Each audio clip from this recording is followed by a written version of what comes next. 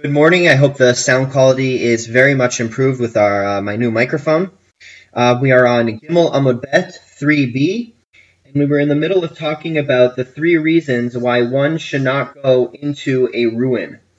Reason number one was because of danger involved. It could be dangerous walking into a ruin. Number two, because of collapse. Number two, it's people may be suspicious of you, and you don't want to put yourself in a place where people will be suspicious of you. They may be suspicious that why would you be going into a ruin other than to consort with a prostitute, perhaps.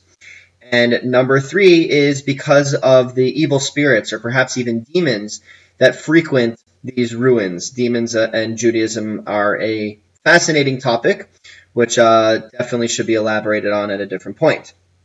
So we started with wondering why we need all three reasons. Why do we need all three of these reasons to explain why you cannot go into a ruin?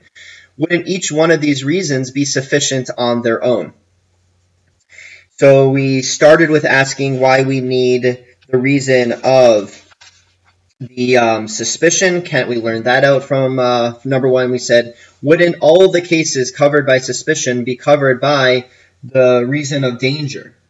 So just say you cannot walk into a ruin because of the danger involved. So we answer, we're talking perhaps about a new ruin, a ruin of a building that had recently been built and one of the walls collapsed. We don't assume the other walls will collapse because it's new and that there was just a very small deficiency in that one wall. Okay, so now we're gonna start inside of the Gemara, the first line on page 3b, first line in the Hebrew in the original text, the second word. The tepuk le mishum mazikin.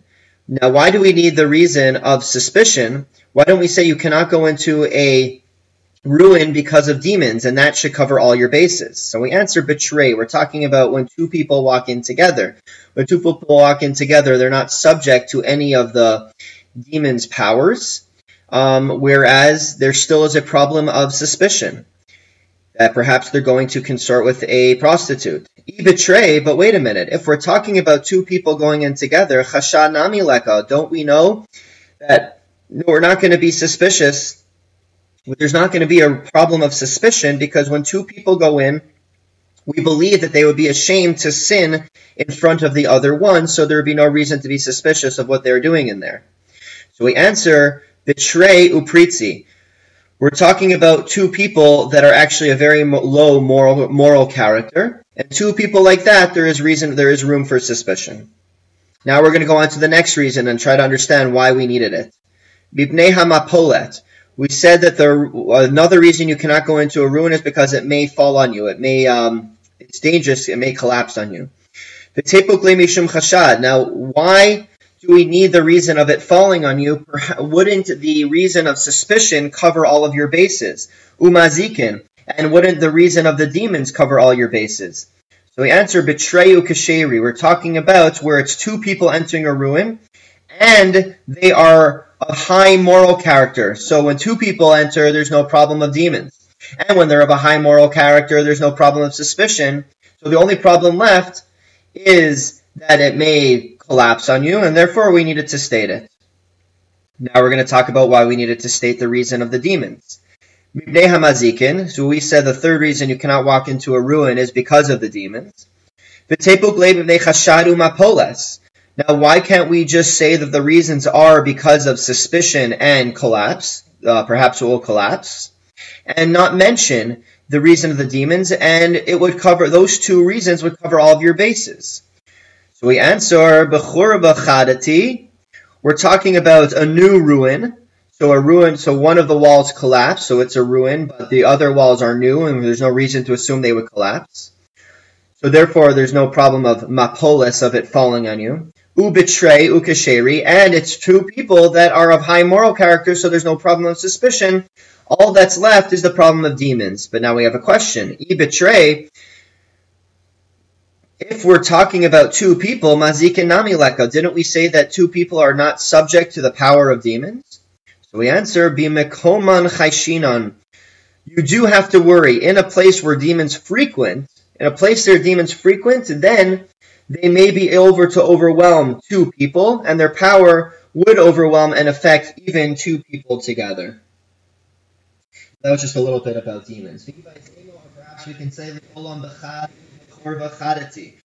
we're actually talking about for one person, and we're talking about a new ruin. So a new ruin, there's no problem of collapse. Deka'i bedabra, and this new ruin is standing in the fields, out in the fields. Out in the fields, we never assume that a prostitute's going to go all the way out in the middle of the wilderness, out in the fields, to peddle her trade or to peddle their trades. And therefore, we have no problem of suspicion, and because it's a new ruin, we have no problem of it falling. So the only problem we have then in that scenario is the demons. The Hasa Mishum Chashad Leka, back in the Gemara, the Hasa Mishum Chashad Leka, because there's no problem of suspicion. The Ha'isha Bedabra Lo Shchicha, because a woman or a prostitute in the fields in the wilderness is not found, is not usual. Mishum Mazikinika, so the only problem left then is the demons. We are now at the colon, the first colon in the Gemara, and we're now going to go back to talking about the heavenly watches, how many watches there are at night. As I explained, watches are all about these groups of angels that would praise and sing to God at different points in the night, and were there 3 groups or were there 4 groups? And although this may not seem to have any sort of physical ramifications here in this world, this points to something very interesting, that we, and this has been made famous by Kabbalah, by Jewish mysticism, that we as people, we as Jewish people, are interested in understanding as much as we possibly can about God and the heavenly spheres, and therefore, even though there may be no apparent physical ramification, just for our own understanding of God, these types of conversations are important. We will begin. Tana Rabbanon, the rabbis taught us, Arba Mishmaros Have Halayla, there are 4 watches at night. Divrei Rebbe, these are the words of Rebbe. Rabbi Nassan Omer Shalosh. Rabbi Nassan says, no, there are only 3 watches at night. My time is Rabbi Nassan. What's the reason for Rabbi Nassan? Why does Rabbi Nassan feel that there's only 3 at night?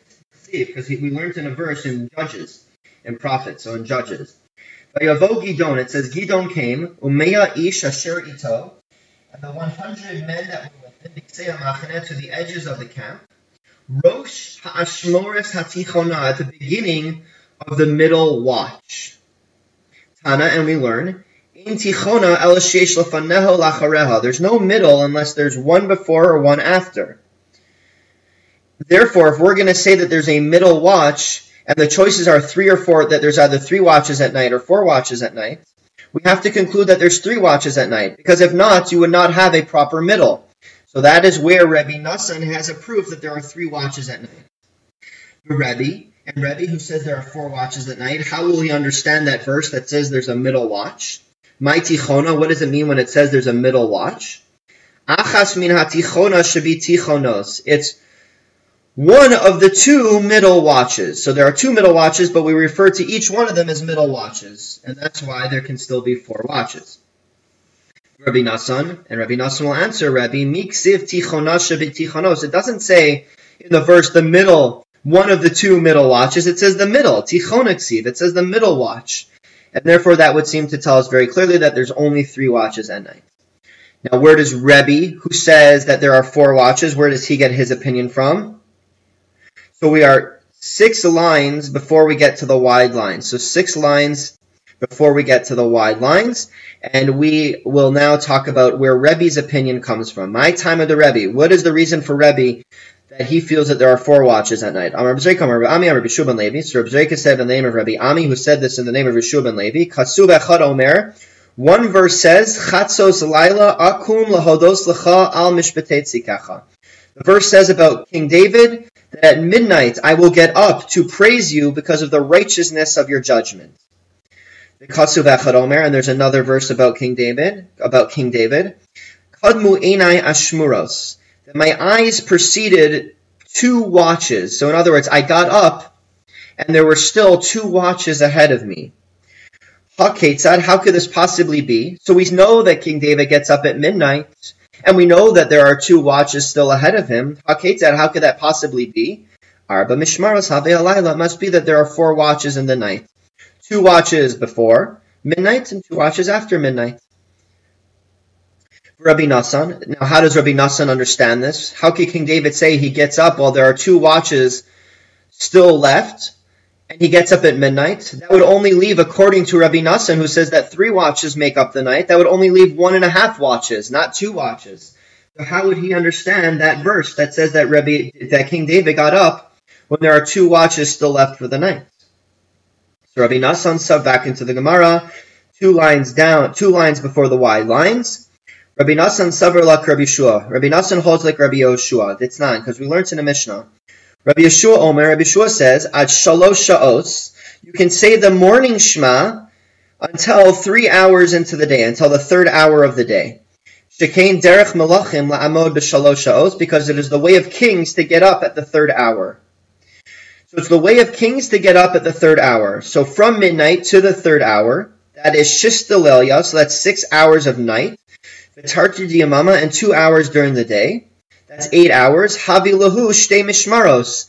That is the equivalent of 2 watches according to Rab Nassan, because Rab Nassan holds that there are 3 watches at night. Each watch is 4 hours, so 8 hours is the equivalent of 2 watches. So what King David was saying is that when I get up at midnight, I am getting up the equivalent of 2 watches before other kings do. I'm getting up 8 hours before other kings do. Not that there are 2 actual night watches before I get still there before I get up, but the equivalent, the 8 hours are there before I get up 8 hours before other kings get up.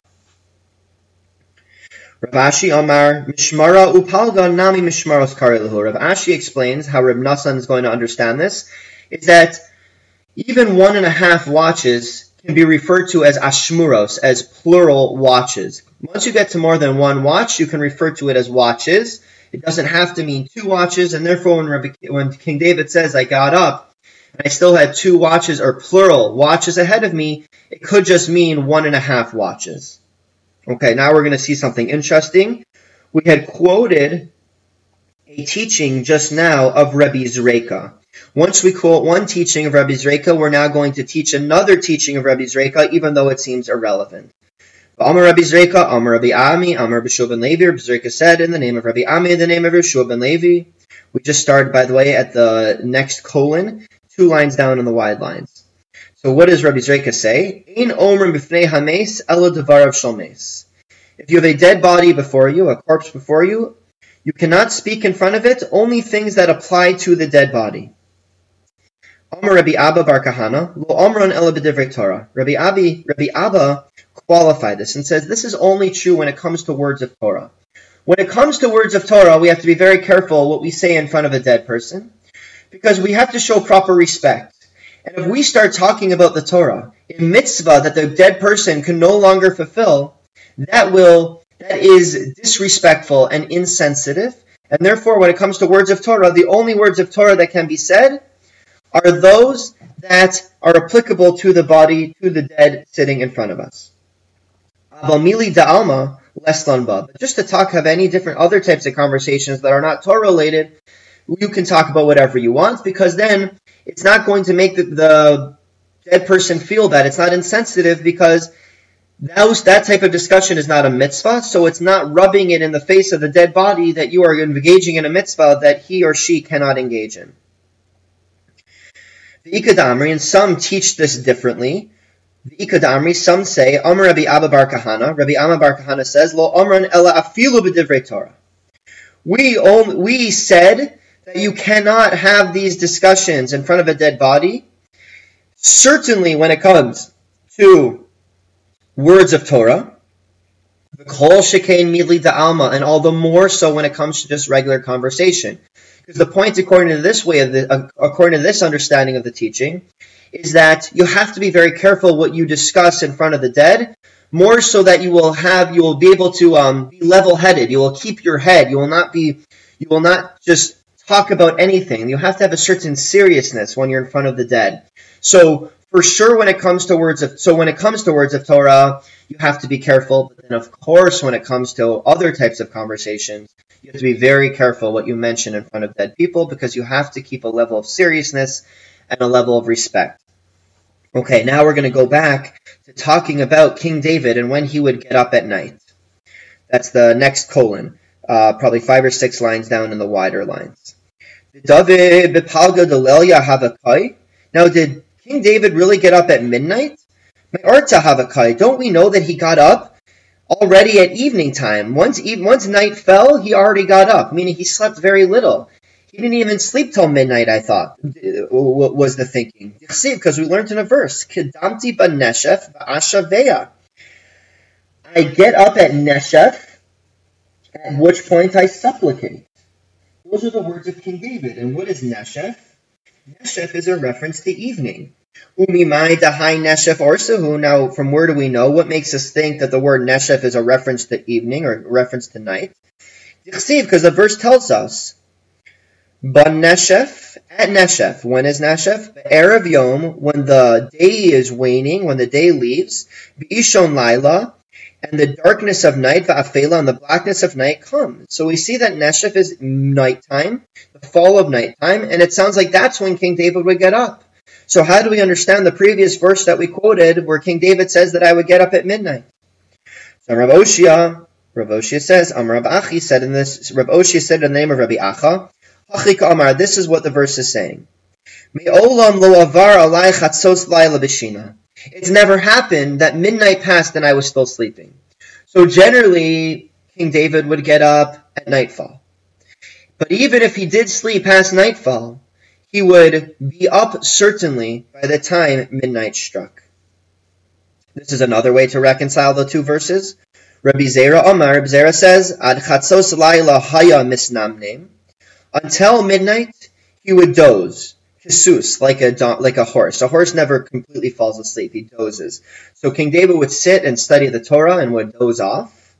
Mikan va'ilach. But once midnight came, hayamizgaber ka'ari, that is when he would strengthen himself like a lion and be fully awake and ready to go.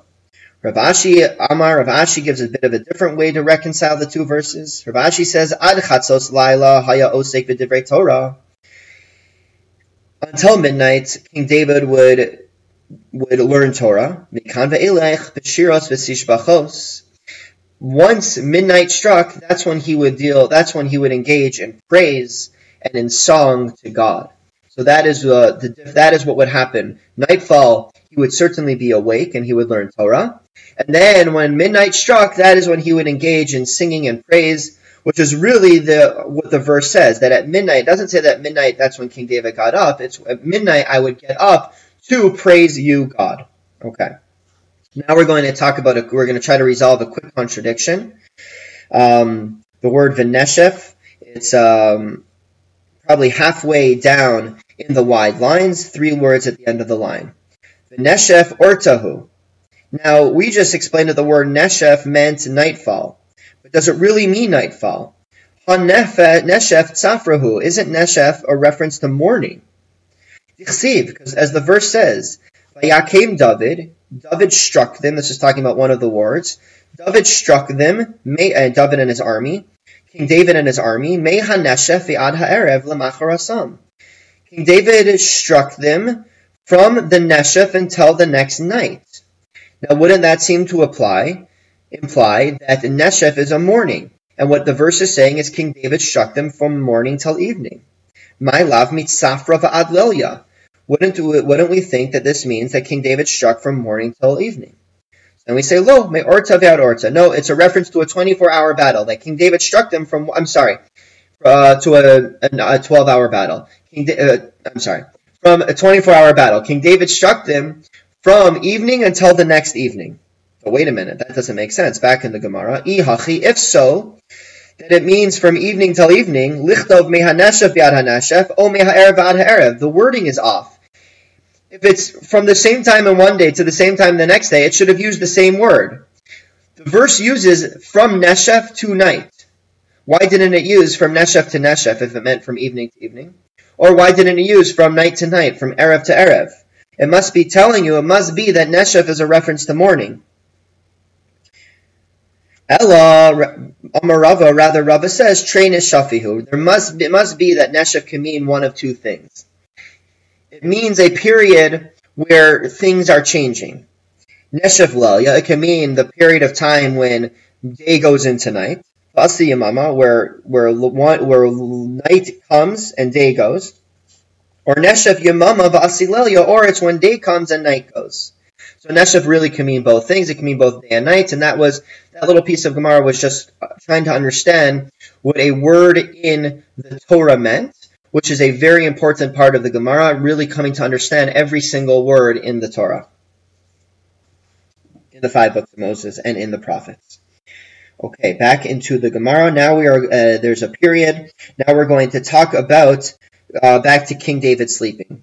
David emas. Now, how is it, or did King David really know when midnight was?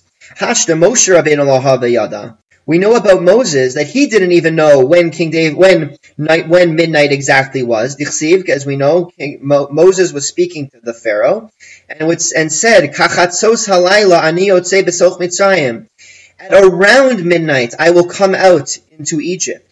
My kachatzos, and what does it mean when it says around midnight? If what Moshe was doing was just relaying the way God spoke to him, and God told him around midnight, that cannot be. Does God have any doubt as to when exactly midnight is? It cannot be that God told Moshe around midnight, because God knows exactly when midnight is. Rather, it must be that God told Moshe, I am going to come into Egypt. Relay to the Pharaoh, I am going to come to Egypt at midnight. And Moshe came and said to the Pharaoh around midnight. Obviously, Moshe himself was in doubt as to when exactly midnight was. So if Moshe was in doubt as to when exactly midnight was, David Havayada, does it make sense to say King David, who was certainly not at the same level of connection with God and the heavens as Moshe was, does it make sense to say that he would know exactly when midnight was? So we answer yes. David Simana Havale. King David actually had a very specific sign.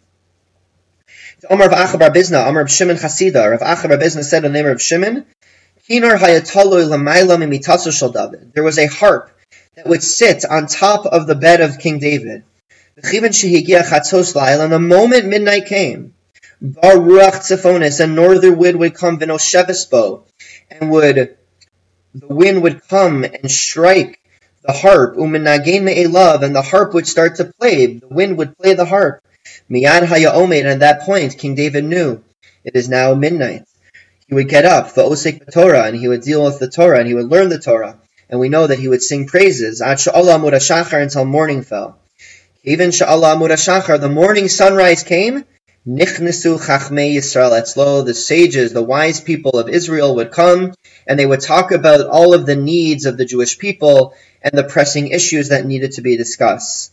One time, the following conversation took place. Amru lo, they said to King David, Adonenu HaMelech, our king, Amcha Yisrael Tzrichim Parnasa.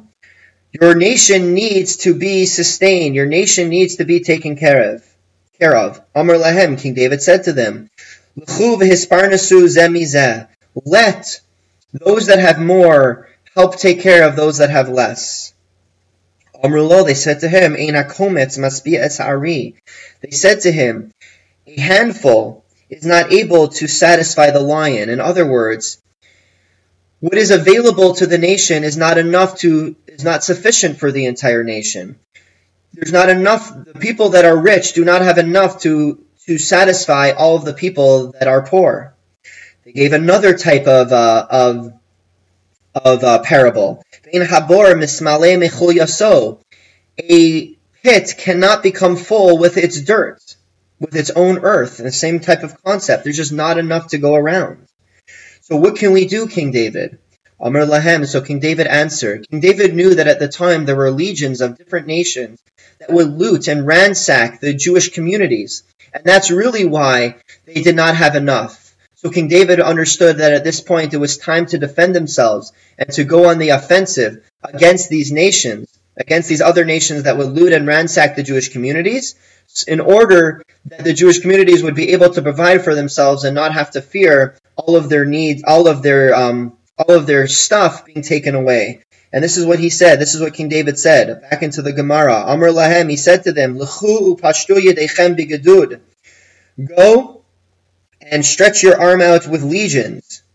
Go, in other words, go and wage war against these other nations. Miyad yoatzim ba'Achitophel. So immediately what the wise men did is they went and spoke to Achitophel, who was King David's advisor, an advisor that would one day stab King David in the back. But as of right now, he was his advisor. And then they would go and discuss the matter. They would go and discuss the advice King David gave with the Supreme Court, the 71-person court that sat in Jerusalem.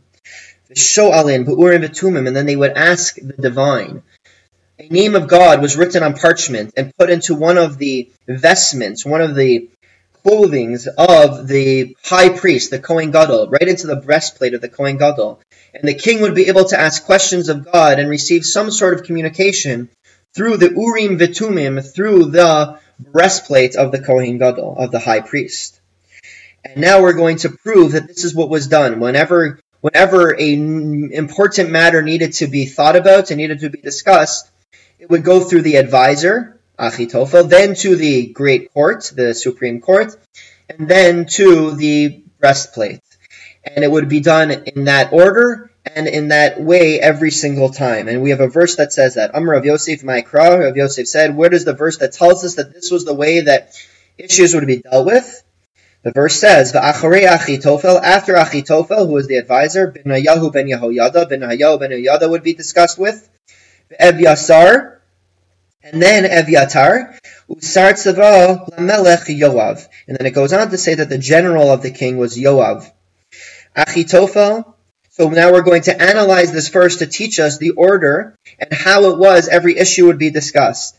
Achitophel ze yoetz. Achitophel was the advisor. V'chein hu omer, and so does the verse tell us, so does scripture tell us. V'atzas Achitophel asher ya'atz bayamim hahem kasher yishal ish b'dvar ha'elokim.